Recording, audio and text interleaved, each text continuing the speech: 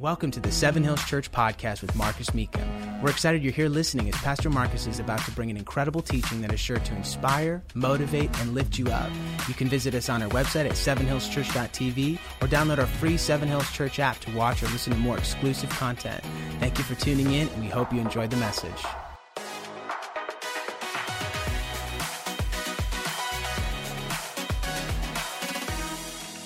Well, good morning. Good morning. I hope you're enjoying this series. And I heard that Matt did an incredible job talking about heaven last week. And so appreciate Matt and Kate.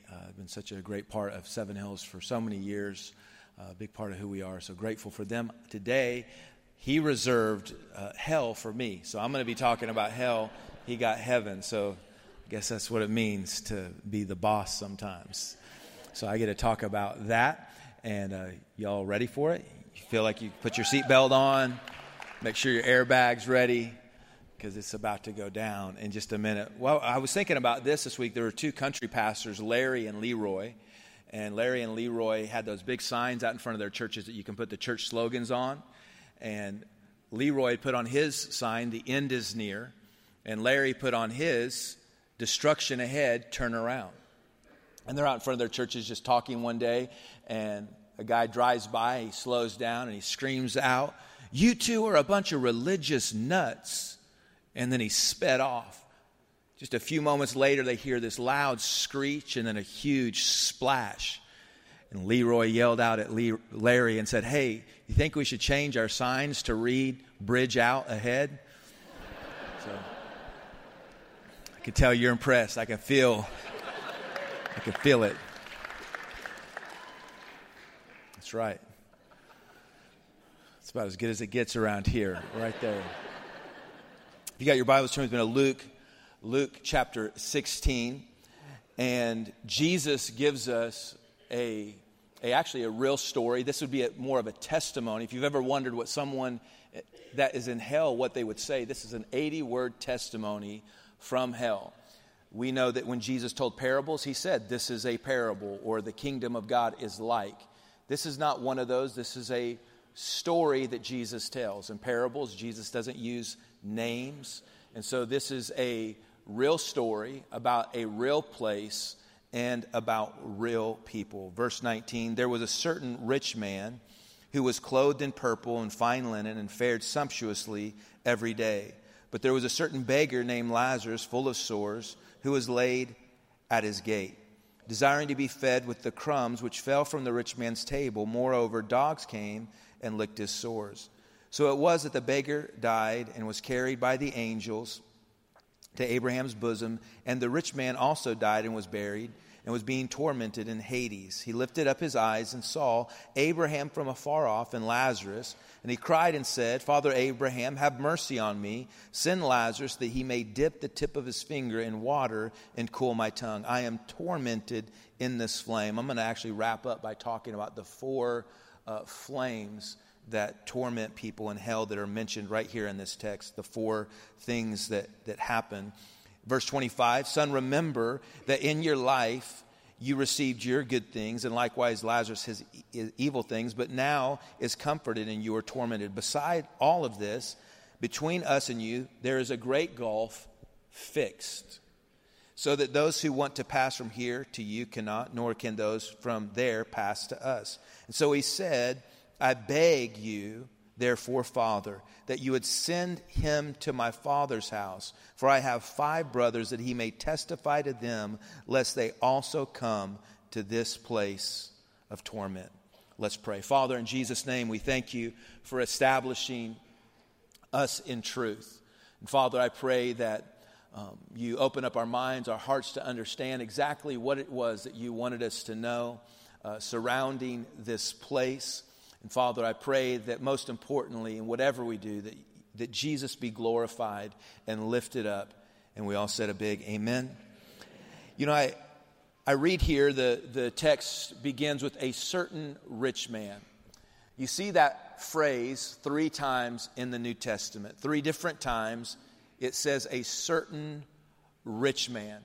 And I had this thought, maybe, is it possible that the 3 are the same man? Starts off with the rich young ruler as the first time you see it mentioned.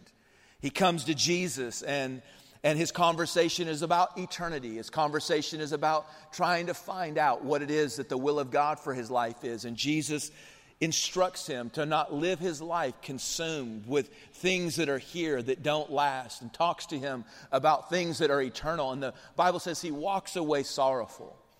Later on, you find another certain rich man that's mentioned. He is in his middle ages. He has built a business. He's successful. He's actually so successful that he's building bigger barns. And Jesus, referring to his success, says you've just pushed God out. You've left God out of your life in all of these pursuits.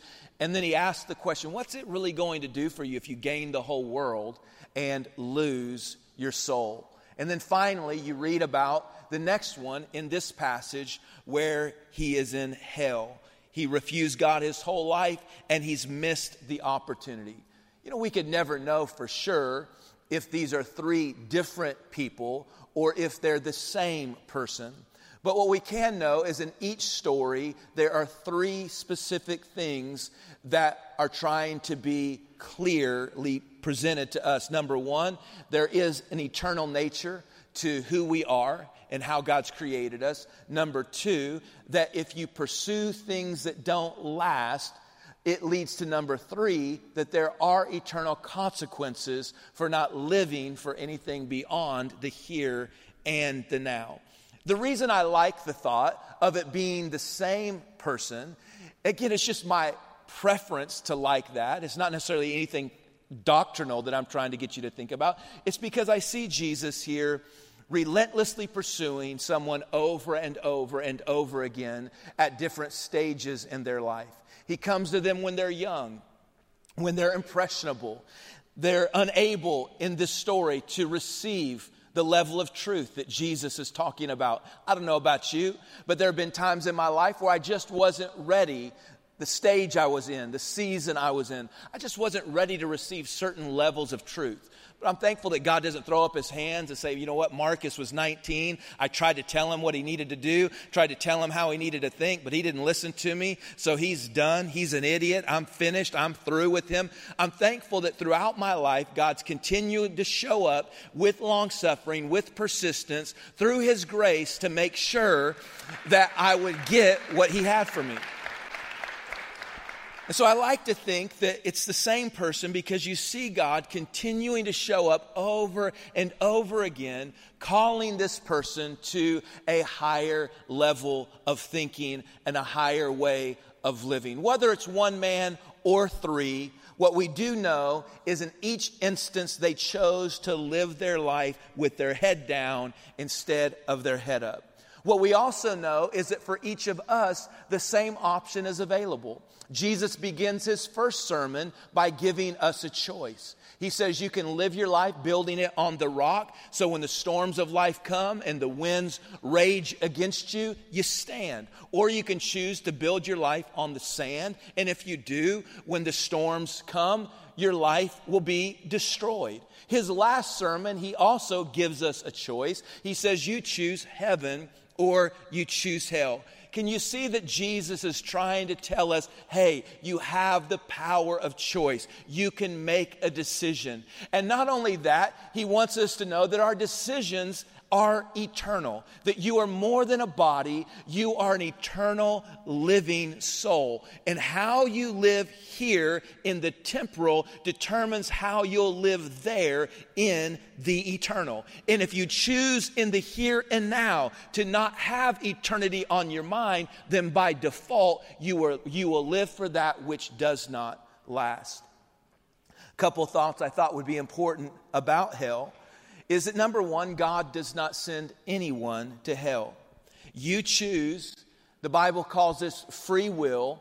You have the ability to make a decision because love at its root is a choice. Love can't be forced on you. Love cannot be required of you. To require something, to force someone to do something is not love. And because God wants us to choose him, he wants us to love him, he had to give us the power to choose. And so we choose, we make the choice. God sends no one to hell. The second thought that I think we should know is that God did not create hell for human beings. Matthew 25:41 says hell was created for the devil and the rest of the fallen angels. So hell was not created for you. Hell is not a place that God wants for you. It's not a place that He sends you.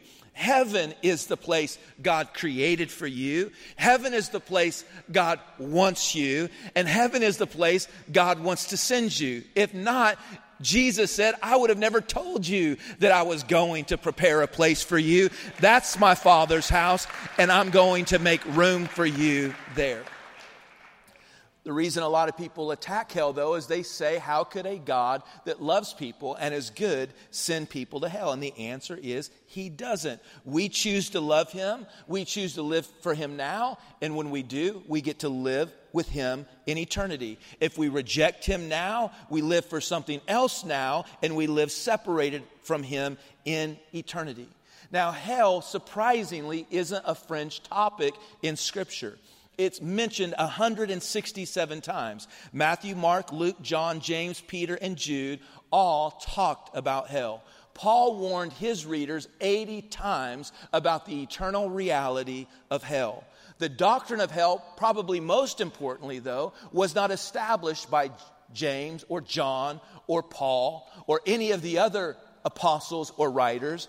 The certainty of hell was clearly established by Jesus Himself. Jesus preached on hell 33 times in 3 years of ministry. What this would mean, if you went to Jesus' church, you would hear about hell about once a month. What does this tell us? If Jesus is God's Son, there is a hell. If the Bible is God's Word, there is a hell. And if there is a heaven, then there is a hell. And it's dangerous theology and thinking to erase hell from our understanding of eternity. 31% of Baptists have erased hell from their theology. 58% of Presbyterians, 60% of Methodists, 71% of seminary students in the 8 leading seminaries today don't believe in a literal hell. But hell is not something that's easily erased. You can erase it from your classes, you can erase it from your church, you can erase it from your statement of faith, but it will never diminish its prominence in Scripture. If there's no hell, then the Bible can't be trusted. If there's no hell, then Jesus is a liar. If there's no hell, then there's no consequence to whether you live for Him or don't live for Him. And if there's no hell, then there is no heaven, because the two are always paired together when they are mentioned. We could just do like Thomas Jefferson did if we would like to. He just took the scissors to the Bible and he cut out everything he didn't like. He didn't like miracles, so he cut them out. He didn't like the supernatural, so he cut it out. If somebody was healed, he cut it out. If somebody walked on water, he cut it out. If someone was raised from the dead, he cut it out. Jesus was raised from the dead. I don't like it. I'll cut it out. And we can do that ourselves. We can go to everything we don't like about the Scripture and we can pick and choose and pick and choose. I don't like that, so I'm going to cut it out. I like grace. I like love. I like mercy. I like new beginnings. I like love. I like all that, so I'm going to keep all that. But I don't like justice, and I don't like truth, and I don't like responsibility, and I don't like consequences, and I don't like that God would actually give me a choice whether I serve Him or don't serve Him. And if I choose to not serve Him, I don't like the idea that I'd be held responsible for that. So I'm going to cut all that out. Just cut it all out. Unfortunately, large groups of people have done this. And I like this idea. I like the idea that I could cut out the thought of hell. I don't want to go to hell. I'm guessing you don't want to go to hell. I'm guessing you don't want anybody you love to go to hell. So what if there's no hell? That's a good thought. Doesn't that feel good? Doesn't that give you warm fuzzies? It does me. I like the theory. I really do. But I'm not called to be a feeler. I'm called to be a believer. So even if it doesn't feel good to me, my lack of faith in something or lack of feeling good about something doesn't make it less of a reality. It doesn't cause it to cease to exist because I don't like the way it feels to me. The opposite is true. The Bible says there's a way that seems right to us. There's a way that feels right to us. But that way can be deceptive because it doesn't lead to a place of feeling good. It actually can lead to a place that feels the opposite of good. It can lead you to destruction. So you can't just live based on how you feel, what seems good to you, what seems right to you. You've got to go to something higher. And that's where I know I can't trust my feelings, but I can trust God's word. And I have to put my faith in what he says, because that's what I can stand on when the storms come. So here in Luke 16, Jesus gives us 4 things that we need to think about that torment people in this place called hell. Now again, this is Jesus talking. He is not telling a parable. This is a real story about real people. He mentions them by name, and this is about a real place. This is not a state of mind. This is not a spiritual thing. This is a real place and real people. He says the first flame that happens there is found in verse 24. I am tormented in this flame. And that is the pain flame. The most terrifying language Jesus uses is reserved for hell. He says things like Matthew 8:12, that it's outer darkness, that God is the source of all good, that he is the source of all light, and hell is the absence of God. So it's the absence of good, and it's the absence of light. It's not the absence of light for 3 days or for a month or for a year or for a decade or for 100 years. There is no light in hell. Restlessness is the second language that Jesus uses in Revelation chapter 14, that there's no relief and no rest. The third thought there is that it's a lonely place. 1 Corinthians 16 lets us know. Let me just put it like this. The relationships, God said, is good. It's not good for man to be alone. And so because there's no good in hell, there's no relationship in hell, which means there's no conversations, there's no confidant, there's no one to say, I need to call and talk to them about this situation that I'm in. No, hell is a lonely place. It is a place absent of relationships. It is a hopeless place because it is forever. Eternity is time and space without measure. We live inside of time and space, and inside of time and space, there's a gift. And the gift is, as long as there's time and as long as there's space, things are changing. Things can change. You can change. You can evolve. You have the ability to make a choice. Once you enter into a realm without time and space, without measure, how things enter eternity is how they stay. If I enter lost, I remain lost. If I enter in a relationship with God, then I maintain that relationship with the Lord. So it is forever. In Acts 27, Paul is telling us about a shipwreck that happened, and they're in the middle of the sea. The waves are raging. This massive storm is going on. It's dark. It's in the middle of the night, and they're able to grab planks from the broken, destroyed ship, and they're hanging on for dear life. And the Bible says they're wishing for day.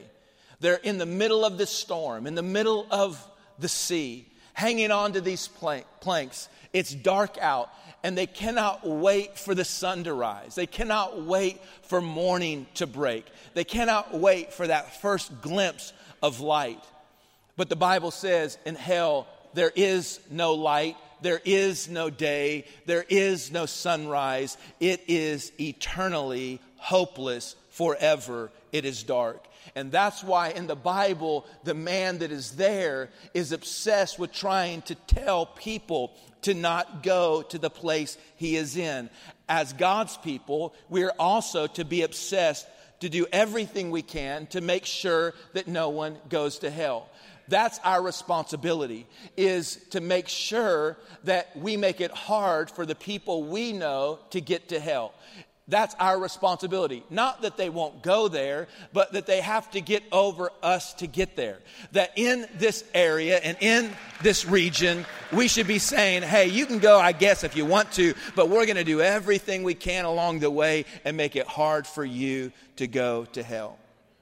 2 Corinthians 5:11 says, knowing the terror of the Lord, we persuade men. The second flame is the flame of our memory mentioned in verse 25. It says, remember. So your memory will torment you in hell. Mark 9, verse 44, 46, and 48, over and over, back to back in this chapter, it uses the same statement that the worm dies not and the fire is never quenched. The worm, scholars tell us, is our conscience and our memory. And it says their worm dies not. T-H-E-I-R. This is something personal. It's your personal memory. It's your conscience that God has given you. You say, who will judge me in hell? What will be the jury in hell? Who will be the executioner there? Where are the witnesses in hell? You won't find them from somebody else. You find the judge, the jury, and the executioner will be your own memory, your personal memory of how things went down. I'll tell thee what hell is. This is a poem. Thy memory still mountained up with records of the past. Heap over heap, all accents and forms.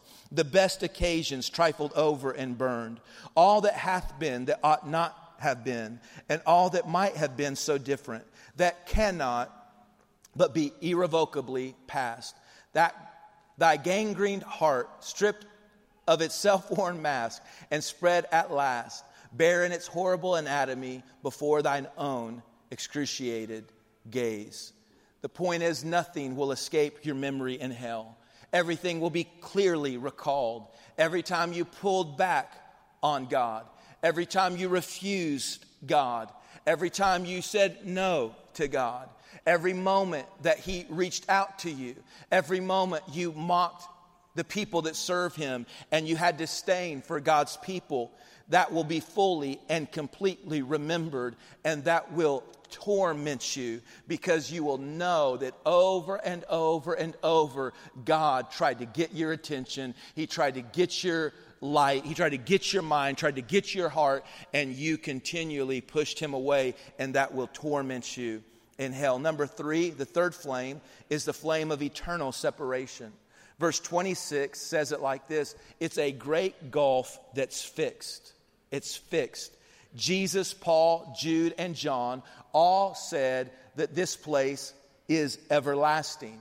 There's no redo. There's no turning back. There's no more options. There's no purgatory. There's no exit in hell. There's no time off for good behavior. There is no escape.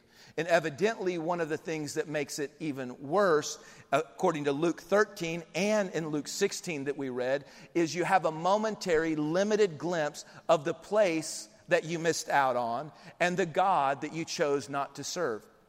And what makes it so difficult is the gulf, the separation is fixed. You know that there is no way to ever fix that, mend that, or bridge that. The separation is eternal, and it's described as something that burns you.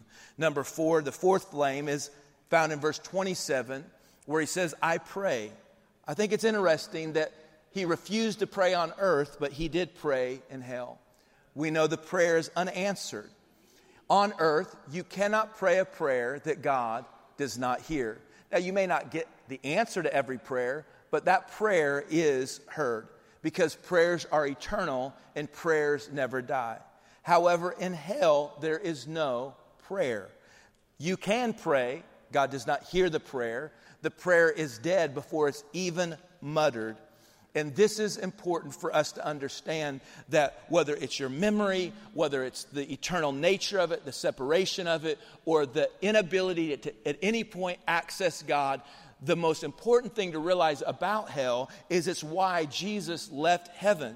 He refused to let anyone go to hell, and he shared the message of hell with everybody he possibly could. It didn't matter if it was a crowd or an individual, if you were affluent or you were the marginalized. It didn't matter if you were religious or non-religious. He wanted no one to experience hell. It's why he bled and died on the cross. It's because the stake of redemption was that great. It wasn't life or death. It was eternal life or eternal death. And so he came, he took on our sin. He also took on our judgment for our sin, and then he took on our hell in our place. He went to a place he didn't deserve so we could go to the place that only he deserves. And so everything that he went through is so we would never have to worry about a place called hell. The opposite, he determined that he would rather go to hell for us than live in heaven without us. You know, have you ever heard somebody, maybe you've been to a game or an event or a stadium of some type, and when the crowds are exiting, there's a guy, he's on his milk crate and he's got his bullhorn out, he's got his big posters out, big bright red letters and massive flames written all over it.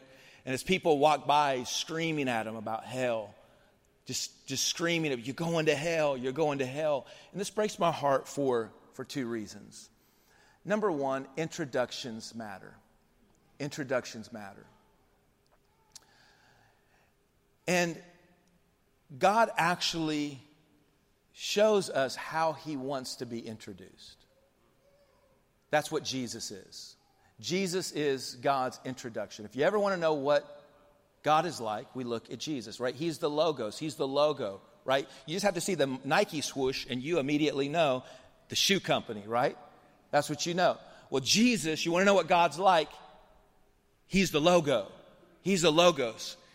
And the Bible says, for God so loved the world that he gave his only begotten Son, that whosoever shall believeth on him shall not perish, but have everlasting life. So that's how God wants to be introduced, is a God that so loved the world that he's not trying to send anybody to hell. He's doing everything he can to make sure that we get to heaven and avoid hell. So he has to be introduced in a way that we can understand him. If he's improperly introduced, then immediately people have something to get over. So if I introduce him as someone that's trying to send them to hell, then they don't get to know who he actually is. Let me give you an example. Have you ever been introduced in a way that doesn't represent you? Has somebody ever introduced you to somebody you're like, don't say that. You know, I appreciate it, but don't mention that. Or what about someone introduced you to someone else before you were there, and you kind of know the things that they said misrepresented you, and you could tell that there was something that you're going to have to get over from now on with that person, because the thing that they said, though it might have had some element of truth to it, wasn't the whole truth, and immediately now there was something negative that now the relationship probably would never happen because they chose to mention something that you don't think really represents you.